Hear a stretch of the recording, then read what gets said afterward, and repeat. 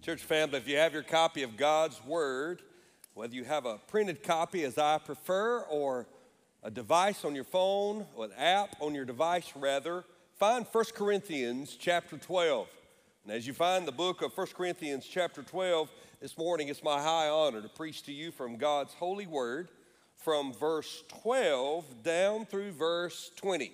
1 Corinthians chapter 12, verses 12 through 20. For those of you who are guests of ours, we are walking through the book of 1 Corinthians verse by verse.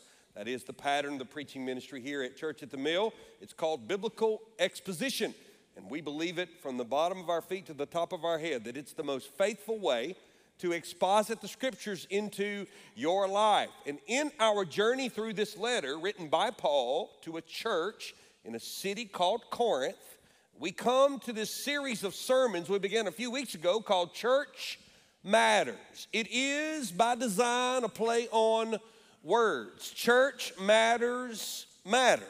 And what I mean by that is church matters matter. It matters to the Lord that we handle the matters that arise within our faith family. If it matters to Him, it should matter to us. Church matters. And therefore, when matters of the church come into play, it matters to God that we do it according to His will, which is given to us clearly in His Word. We've been tackling some great subjects, and we are continuing through that journey today. Last week was especially rich as we dwelt upon the wonderful gift of the Holy Spirit and the spiritual gifts that the gift of the Holy Spirit brings into our lives. We're going to return to that when we get over into chapter 14. But we come today to somewhat of a contrast. No sooner has Paul dealt with spiritual gifts in the first part of 1 Corinthians chapter 12 that he comes today to a rather physical analogy. I don't want to put anybody on edge here. I don't want to make you feel bad, but today we got to talk about the body. Your body. Yeah, the one you're sitting in right now. That body. Now, not all of you enjoy a glorious body. I tell you, it's not all it's cracked up to be. I was thinking about this message this week as I studied this passage of Scripture. From about 16 to about 21, I never thought about my body. I just did whatever I wanted to do. I would go to bed with a piece of pizza.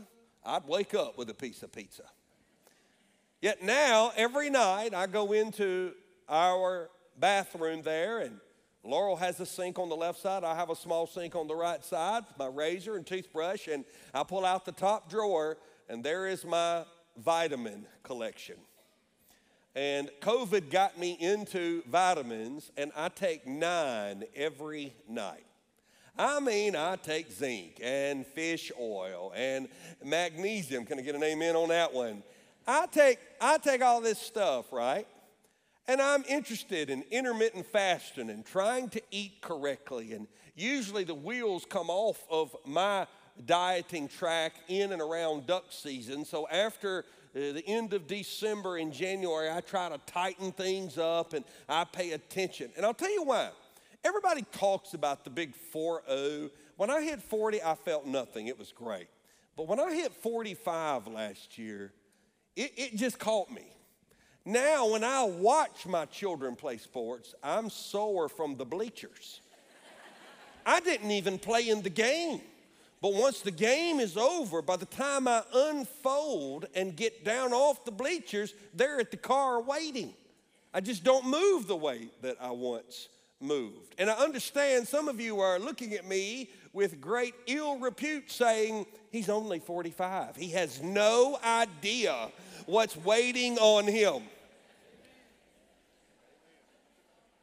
The body, though, is a fascinating thing. When you study the body in biology, you learn the systems of the body. There are several systems: the circulatory system, the nervous system, the respiratory system, the digestive system, skeletal system, the muscular system. The muscular system has lost me. I've lost it but every other system in our body. Is really fascinating how the God that we serve has designed us the way we do. And one of the things you learn as you learn to take care of your body, which actually is a biblical mandate, is that there is unique divisions in these systems, and yet all of them affect each other. This is basic biology. And it's been this way since God created man and woman in his own image. The human body is a fascinating organism. It is our vessel to serve the Lord. It has a place not only in this life, but in the life to come, because we will still have a very real, very physical body. It will be our body, but it will be our body fully glorified, not affected by the curse of sin. So it's our body without disease, our body without age, our body without anything that was related to the death that entered the garden when man and woman rebelled against the Lord God there in Genesis. And we've seen the unfolding of that. And when we think about the body, it makes perfect sense that the New Testament writers, especially Paul, drew the parallel between how the human body works and how the body of Christ works. In fact, in the scriptures, one of the great symbols used for the church is that we are the body of Christ. Now, when we think about the body of Christ and you think about the health of anybody, you can read more now than you've ever read about taking care of your body. There are all kinds of theories and diets, and Instagram and content influencers are constantly bombarding us with a new way to eat or not eat, new foods to eat, new ways to lose weight, new ways to improve or reduce your blood pressure, new ways to create a better body. And if you were to take all the science, I'm not talking about people's opinion, but that which is proven, that which we know to be true, what you find is that you can condense body care down to two simple categories. Put healthy stuff in your body and keep moving. It really is that simple. If you put healthy things in your body, i.e. the food, the nourishment, the vitamins, the water that you need, and you stay away from the unhealthy things, and you stay in movement, your body will function to the fullest of its potential. Now, all of us have different potential. We all have different sets of struggles because of the curse of sin, but a body in motion and a body being fed well is a body that will have the greatest potential to be its full measure of health as God intended it. We like to use those two nasty words, diet and exercise. But what does diet refer to? What you put into your body. What does exercise refer to? What you do with your body in movement. And most physicians will tell you that if you put the right stuff in your body and you stay active, your health will absolutely 100% improve. That's true for the church. It's one of the reasons why I feed you weekly. It's why we don't do sermonettes at church at the meal. You want to eat on this all week, and so we try to give you the depth of the word. But if a church is just eating well and not moving, it will eventually lose its health. The body of Christ should be fed. That's my job. That's your small group leader's job. That's your job when you open your word in the morning and pray and begin your day, which I hope you do. But the body of Christ was not just designed to be fed the word of God, to be nourished by the Spirit of God. The body of Christ was designed to move, to fight, to gain ground. This morning, I'd like to preach to you a message called Form and Function. Let's read 1 Corinthians chapter 12, beginning in verse 12 together. I'll read it out loud if you'll read along with me silently in your version of God's word. For just as the body is one and has many members, and all the members of the body, though many, are one body, so it is with Christ. For in one Spirit we were all baptized into one body, Jews or Greeks or slaves or free, and all were made to drink of one Spirit. For the body does not consist of one member, but of many. Verse 15. If the foot should say, because I am not a hand, I do not belong to the body, that would not make it any less a part of the body. And if the ear should say, because I am not an eye, I do not belong to the body, that would not make it any less a part of the body. If the whole body were an eye, where would be the sense of hearing? If the whole body were an ear, where would be the sense of smell? Verse 18. But as it is, God arranged the members in the body, each one of them, as he chose. If all were a single member, where would the body be? As it is, there are many parts, yet one body. Form and function is a medical, a biological term. One medical journal said it this way. There is a direct relationship between the form, that's the shape of a human body part, molecule, cell, tissue, organ system, and the way it functions. The relationship between the two features is often expressed as form and function. Form determines function. The shape of the body part directly affects what it can do. You can have a perfectly good ear, but it will not function as your kneecap. You can have a wonderful brain, but your brain cannot replace your heart. And the function of your brain has everything to do with how God formed it, and the way God formed it has everything to do with the function it carries out. Now, that's exactly what Paul is talking about here. The form and function of the body. What do we see when we study the body of Christ in relationship to form and function? Well, first, we see unity. Look what the Bible says in verse 12. For just as the body is one, and that word one is mentioned 6 times between verses 12 and verse 13. For just as the body is one and has many members, and all the members of the body, though many, are one body, so it is with Christ. For in one Spirit we were all baptized into one body, Jews or Greeks or slaves or free, and all were made to drink of one Spirit. For him to say that 6 times means that oneness matters. One of the things that guts churches of their effectiveness is when they lose their unity. Unity is not uniformity, praise God. Unity is not a leader standing on a stage and demanding that you dismiss your individual personalities, your passions, your gifts, your abilities. If you ever find yourself inside of a situation where one leader with his or her charisma or influence demands that you conform every thought and every idea to his thoughts and ideas, you've just joined a cult. The church is not uniformity, the church is unity. Unity is really spoken to in these 2 verses about what we have mutually together. First, there's mutual ownership. Now, we know that Christ is the head of the church. The book of Ephesians says it this way in speaking of the body. And he put all things under his feet. Now, the first he in that sentence is God.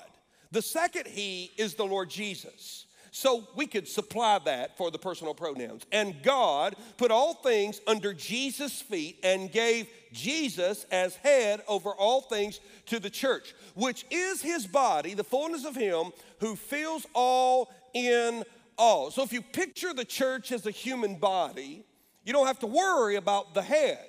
We don't worry about the head of that body. We worship the head of that body. It is Christ. The church is not the head of the body. Pastors are not the head of the body. Overseers, elders, bishops are not the head of the body. Christ is the head of the body. Now, the way this works sometimes I think is lost in translation. So just a few days, I'm leaving for the Holy Lands. I'm taking a group of you to Israel. I can't wait. If you want to go, I'm going to go every year for a while until I give every person the opportunity to go in our church. If you have the resources and the ability to go, I encourage you to do it. It is a great investment. And when we go there, we're going to see a lot of really cool stuff that is there just as it was in the Bible. But let me tell you who we won't see. Jesus is not there. In fact, the last day we will have the Lord's Supper at a place called the Garden Tomb. They don't know exactly, but they do know this tomb is in proximity to where the tomb Jesus was laid in. And one of the most powerful things is to step into that tomb and see who is not there. All the other religious leaders of the world have a grave you can go to, and they are still there. But my Savior is not in his grave. And so when you step into it, you won't see him there. You won't see him here. In fact, you can't see him anywhere. Why? Because he is at the right hand of the Father, ruling and reigning. He will not descend to this earth again in bodily form until his second coming, which means there is no physical body of Christ on earth the way it was the day he resurrected, showed his scars, and then subsequently, a few days later, ascended into heaven. Which means if there are hands and feet and eyes and ears and mouths and hearts doing the work of God, it's my body, it's your body, it's his body. The church is the physical representation of Christ on this earth. This is his redemptive plan. And so what we find is that there's ownership among us. Look what the Bible says in verse 12. For just as the body is one and has many members, and all the members of the body, though many, are one, so it is with Christ. There's something unique about my two ears that are different in relationship to your two ears. Your ears, if you're healthy and your hearing is not affected, mine is not, relatively speaking, my hearing functions fine. You know my mouth functions fine, but my hearing functions fine. The fundamental difference between my two ears and everything that makes up my ability to receive sound and interpret it into my mind as meaning, the only difference between my two ears and your two ears is that your two ears belong to you. They're not mine. I've had mine since I was me. In fact, in the womb of my mother, I was given a heart, 2 ears, 2 eyes, and every other organ that you see before you. I don't have yours. They're mine. And by default, that means my ear belongs to my mouth. My ear, heaven help us, has had to put up with this mouth my whole life. Your ears receive from my mouth weekly. Imagine living with them daily. Y'all need to lay hands on Laurel's ears. The reality is, my organs have mutual ownership. My heart belongs to my feet. It is my mouth that begins the process of turning food into nutrients in my digestive system to feed my body. I can't eat for you. I wish I could. I can't do that, nor can you. It's a very simple truth, but it's true about the church too. We belong to one another. I need you to be you for me to be me in the body of Christ. We not only have a mutual ownership, we have mutual origin. Just like when you were put together in the womb of your mother and God formed you to be you, when the church was born, we all came into the church the same way, by the blood, through the Spirit, which is why in verse 13, Paul says these words, "For in one Spirit we were all baptized into one body." In other words, we were made the church at baptism. Now that reference there is not water baptism.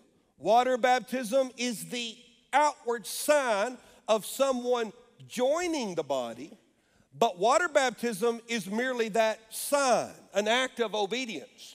Water baptism represents redemption, and one of the aspects of it is the baptism of the Holy Spirit. We got into this briefly last week when we talked about the difference in Baptistic theology and Pentecostal or charismatic theology. And one of the differences that we hold with our brothers and sisters in the charismatic faith, it's not that we don't celebrate and believe in the baptism of the Holy Spirit. We absolutely do. The difference is the occurrence or the timing. The scriptures bear out, as I understand them, that the baptism of the Holy Spirit happens upon the day of salvation. That when we come to know the Lord, now this is referenced throughout all the scriptures, but primarily the preaching of John the Baptist. When John the Baptist came baptizing in water, he would say things like he said in Mark 8, I have baptized you with water, but he will baptize you with the Holy Spirit. So don't be afraid of the terminology. Baptism of the Holy Spirit is a very biblical and wonderful truth. Paul's talking about it here. However, what we understand in Scripture is that the baptism of the Holy Spirit happens at conversion. We take our cues from what Paul said in the book of Romans. Paul says these words, those who are in the flesh cannot please God. You can't obey the Lord fully without the Lord fully living in you. The most exhausted person in the room is the person who's trying to live according to the teachings of the Christ of the book without the Christ of the book living in you. You cannot live out the Bible till the Lord of the Bible lives in you. You can conform your behavior for a period of time. You can be very obedient to a set of rules and regulations, but you will be dead spiritually and exhausted in your effort until the Spirit of God comes to live in you. But notice what Paul says, that you, talking to the church, those in the room that are saved, you, however, are not in the flesh, but in the Spirit. If in fact the Spirit of God dwells in you. That's a pretty simple statement. Watch. Anyone who does not have the Spirit of Christ does not belong to him. Paul never differentiated. To trust and believe in Christ and to be saved is to receive and be baptized in the Holy Spirit. Now, to be honest with you, that does not mean that throughout my Christian life I cannot have great moments of revelation from the Holy Spirit where he reveals something in me that is not according to God's will. It doesn't mean I can't have fresh and new encounters with the Lord. It doesn't mean that he can't establish his lordship in an area of my life I've been hanging on to. So I'm not afraid of experiencing great movements of the Spirit, but I don't need more of him. He needs more of me. God is not a God who is stingy. He does not sprinkle his Spirit. He gives us the person of the Holy Spirit to come and live in us. And every person in the room who is a body part, a member of the body, got into the body the same way. So there's that great unity. But then second, by the time we get to verse 14, we see diversity in form and function. Look what happens after Paul has established this. For the body does not consist of one member. You remember Mr. Potato Head? Remember that? Never could find all the parts. There was a compartment on his backside. You open that up, and they were supposed to stay all in there. There's a picture for you. But you end up losing them.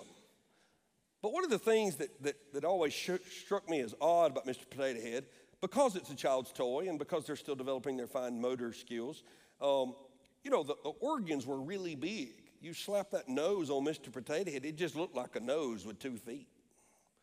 And while that's ludicrous, it's silly to think about, that's exactly what Paul's saying. Notice what he's saying in verse 14. For the body does not consist of one member, but of many. You don't have a human being if you have a nose or a ear.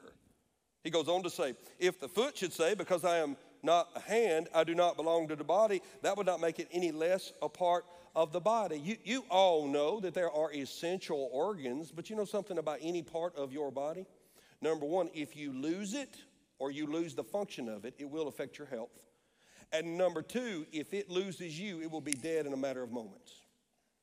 In fact, if you've ever met someone who lost a finger or perhaps had to have a limb or a finger reattached because of a car wreck, you know that it has to happen very quickly or that organ tissue will die without fresh oxygenated blood entering into it. And in fact, if someone has on a construction site or in some type of fab shop, if a finger is severed quickly, they get the wound and at times the body part on ice and get to the doctor as quickly as possible. And that doesn't mean that the finger can always be reattached. And even if it is, it doesn't mean that it functions because of the thousands of nerve connections and all the things that happen. There are physicians, especially in the world of orthopedics, that give their whole lives to just the human hand or just the human foot because of how magnificent God made these organs to perform literally millions of tasks in our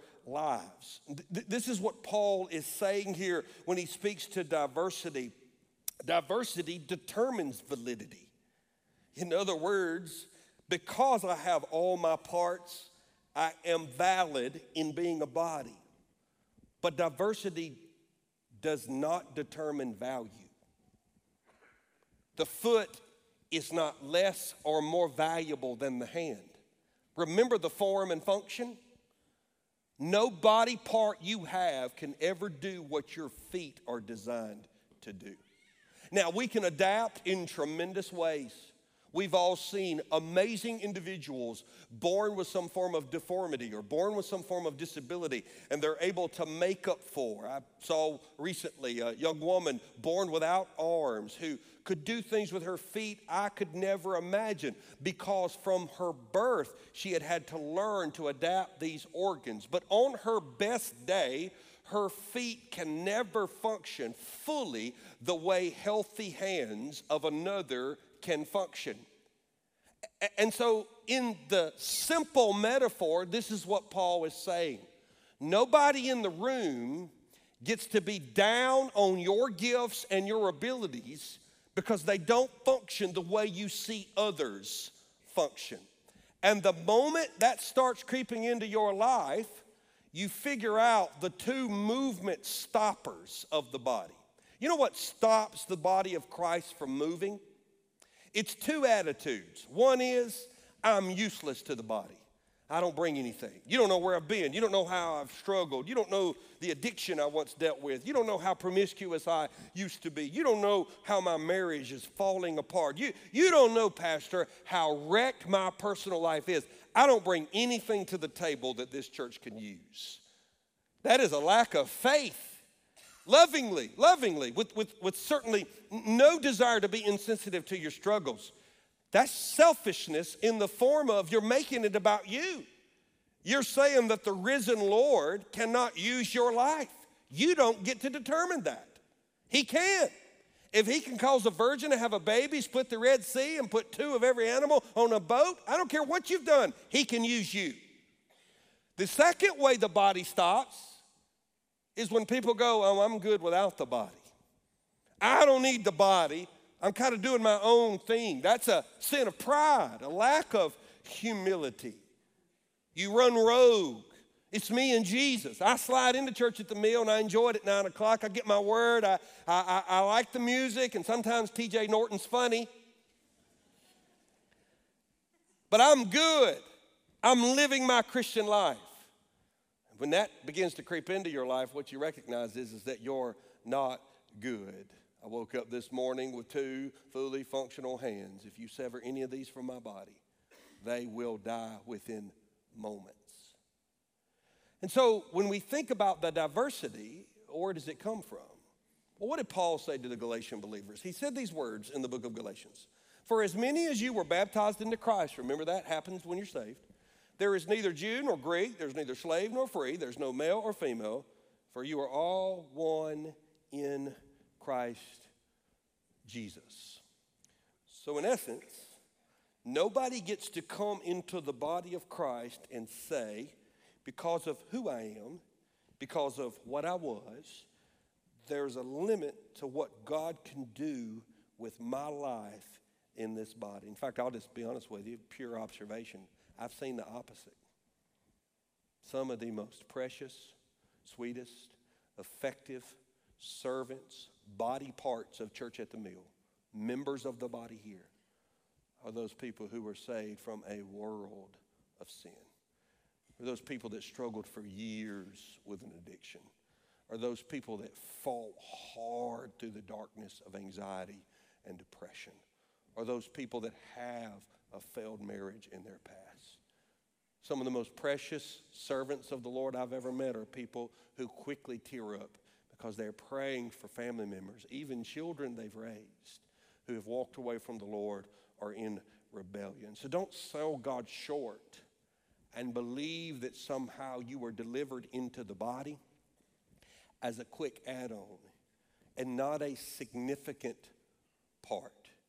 The last thing that you see in form and function, though, is necessity. I think this is the most powerful part of this passage. Look what the Bible says beginning in verse 18. But as it is, God arranged the members in the body, each one of them. Some of you like to write in your Bible, some of you don't, that's fine. But if you do, you literally could write your name down in this verse. That each one of them includes you. If you're here this morning and you have a relationship with the Lord, this includes you. But as it is, God arranged the members of the body, each one of them, your name included, as He chose. So it's His choice. And then Paul again makes another very elementary observation, but it's pretty powerful. If all were a single member, where would the body be? You remember when you had to do the dissection in lab, in biology, in high school or in college? You start with a frog or a rat or whatever animal, poor unlucky soul, and you pull it out of the formaldehyde and you lay it out there and you have a partner there, and usually there's somebody that brings nothing to the table. They're just there and you're trying to do the work, and then the young lady with the best handwriting labels the organs. That's what I always did. I was always the person in the group that said, hey, we're going to kill this. You do this, and you do this, and you do this, and I'll make sure the professor likes me. And so what you do is you start with a whole animal, and you dissect it, and you separate, and you label, and you identify the parts. And what's left on the tray doesn't even look like a frog because all the parts have been removed. This is what Paul's saying. He's saying, if you come upon some deformed collection of parts, you don't have a body. You have body parts. If a church is not filled with diverse individuals with different gifts and different functions, you don't have a body. That's why a seminary's not a church. It's why a ministry to the homeless is not a church. These are outflows of the church, but typically the people who are drawn to minister to the homeless have that gift of compassion and mercy. People who are drawn to study theology in seminary are intellectual. They're writing, they're proclaiming, they're teaching, they're exhorting. But the church needs it all. We need people with intellect. We need people who communicate. We need people who lead. We need people who serve. We need people who clean and people who cook and people who pray and people who go and people who share. And this is what Paul is saying. And I love the fact that he says in verse 18, but as it is, God arranged the members in the body, each one of them as He chose. If you serve the Lord long enough, you're going to come across somebody and they're going to be so gifted in a particular area that's attractive to you, you can become jealous. I wish I could sing like her. I wish I could lead a discussion the way he does. Oh, I wish I had her gift with children. She can walk into a room and it's a hostage situation. And in just a few moments, she has them all sitting around her and they're enamored by the Bible study. I wish I had that gift. I wish I could share my faith the way he does. He's always talking to someone about it. I wish I had their financial discipline. I know they're not wealthy, but they give so generously and they control their income in such a way that honors the Lord. It's a good thing to notice what others do well and aspire to their example until you become so enamored by what they can do, you disregard and disrespect what God's called you to do. Which is why he says in verse 18, God's the one that chose. God's the one that designed it. In other words, we're necessary by design and by default. In other words, God designed us the way He did to do what we do.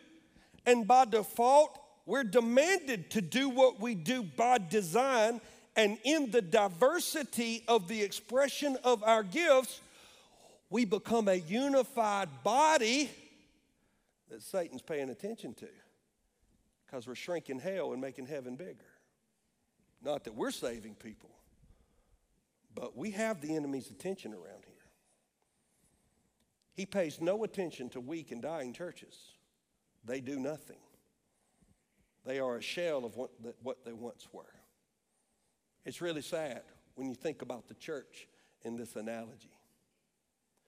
Many of our churches are like walking through nursing homes when they ought to be like walking through NFL locker rooms. There's a difference between the bodies in an NFL locker room and the body in a nursing home. That's not anybody's fault, but if we press the metaphor, the bodies in a professional locker room of athletes, you choose your sport of choice, are filled with young people strong at the height of their ability. Their nutrition, their attention to their diet, their attention to discipline and self-control is at such a high that society has created a market to pay them to use their body. And when you go to a nursing care facility, because of the curse of age, because of the curse of sin, because of the fact that all of our lives are limited, what you find are precious folks, but their physical bodies have broken down and will not recover on this side of heaven. There is no rehabilitation. No one leaves a nursing home for an NFL locker room. You leave an NFL locker room for a nursing home. So many of our churches are lacking the passion and the strength and the ability to be the body. And you may say, well, Pastor, that's not us. What do I do? Never assume health. Never assume that we're going to stay healthy or that we've arrived and can't get healthier. One of the verses that changed my life about leading a church was what Paul says in the 4th chapter of Ephesians in verse 16. He's comparing the church to the body, and he says, from whom the whole body, joined and held together by every joint with which it is equipped. Now watch this. When each part is working properly, makes the body grow so that it builds itself up in love. I often use this analogy in our new member class. The last child Lord and I welcomed into this world was a total surprise. To us, not to God. Very shocked. Very, very, very shocked. We thought our bodies were unable. And when she was born, she was perfectly healthy. She's perfectly healthy today. Ruined and absent of the Spirit of God on her life right now. Mean as a snake, but perfectly healthy. It's because the first 5 we prayed for and planned on. She got no prayer over her life, and we're paying for it now. It's a terrible combination, man. Watch out. She's mean and beautiful. Those are the ones that'll get you, boy. In about, I would say, 18 to 21 years, she'll be some other man's problem, and we pray for him. She's adorable. We cannot imagine life without her. We love her. When she went to her 6-month checkup, she was underweight. First thing they do to the pediatricians, the first thing they do when you get old, they measure you and weigh you. She was underweight. No problem. They said we need to watch her. They ask us all the questions. I share this with every new member class. They said, sure, we'll watch her. She's playing. All her systems work good. We took her back for 1 year. She's still way underweight. She's just little. She's just little. I told the doctor, I'm like, look at her mama. She's just little. I said, plus she's number 6. We gave away all our DNA. We tapped out. So we get almost 1.5 years, and she's still underweight. Our pediatrician said, we're going to give this a few more months, but if she doesn't begin to gain weight, we're sending you to a specialist. Now, our pediatrician's a wonderful lady, loves the Lord. She didn't do that to scare us. She did that because that's her job. Her job is to make sure that babies that she cares for are developing correctly. And the job of any parent is to say, if there's something odd here, we need to make sure we know what it is. Can it be treated? Is it a condition? Can we use some sort of medication? Is there something that she needs? Why? Because what are babies designed to do? Grow. So if they don't grow, some system within them cannot be functioning correctly. What is the church designed to do? Living things are designed to grow. And notice, Paul does not speak of attendance here. He says, builds itself up in love. If a church is growing in her love for the Lord Jesus and her love for her neighbor, attendance will always take care of itself. You don't have to worry about that. And so this is where you and I have to come to a place as a church and ask a simple question. Because when I see you, I see two things. I see great pastoral pride in the way many of you serve our church.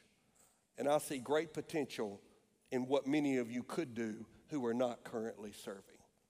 Right now, as you've listened to this message, I think about people like Tommy Godfrey. Tommy Godfrey's in his 70s this morning. He's been doing the same thing I've been doing during this hour. Like literally right now, this picture was taken in real time by our media team for this reason. Right now, this is Tommy, taken just a few minutes ago. Tommy's in his 70s. His wife went home to be with Jesus last March. He is a beloved small group leader. His class loved him. But in his personal quiet time, God convicted Tommy of impacting the next generation. He went to his class, and while they did not enjoy hearing the announcement, they supported him. He stepped down from his senior adult small group because he said, all you are saved and you've had a lot of Bible. He goes to our children's ministry and says, I want to teach the Bible to children during my last years on this earth. And Tommy taught 4th grade boys A this morning.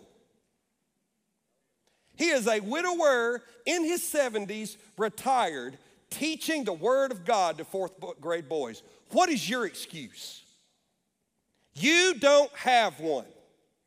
Today we need 250 adults to help us in Next Gen ministry.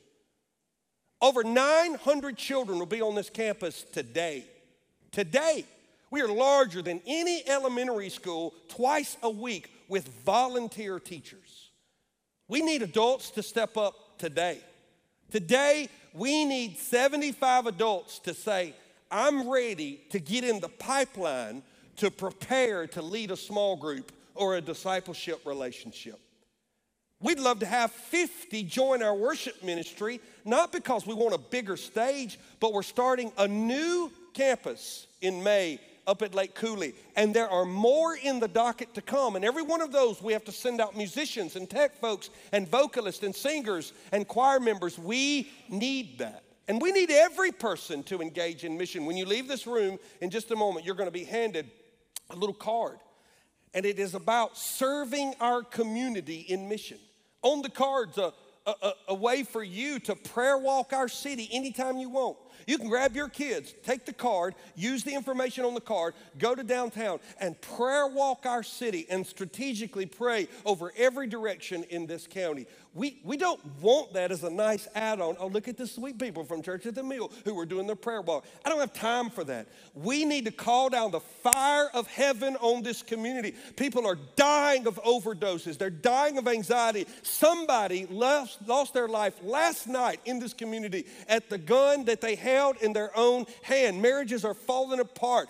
Children are ripped away from what it means to be innocent and pure. The enemy is doing his dance in sex and drugs and all kinds of defilement. And yet, some of you are content to walk into this service, open your Bible, enjoy the message, and never lift a finger to serve the Lord Jesus until next week when you come back in and you get your little custom coffee and you come in this room and you listen to another message. Why would we ever do that?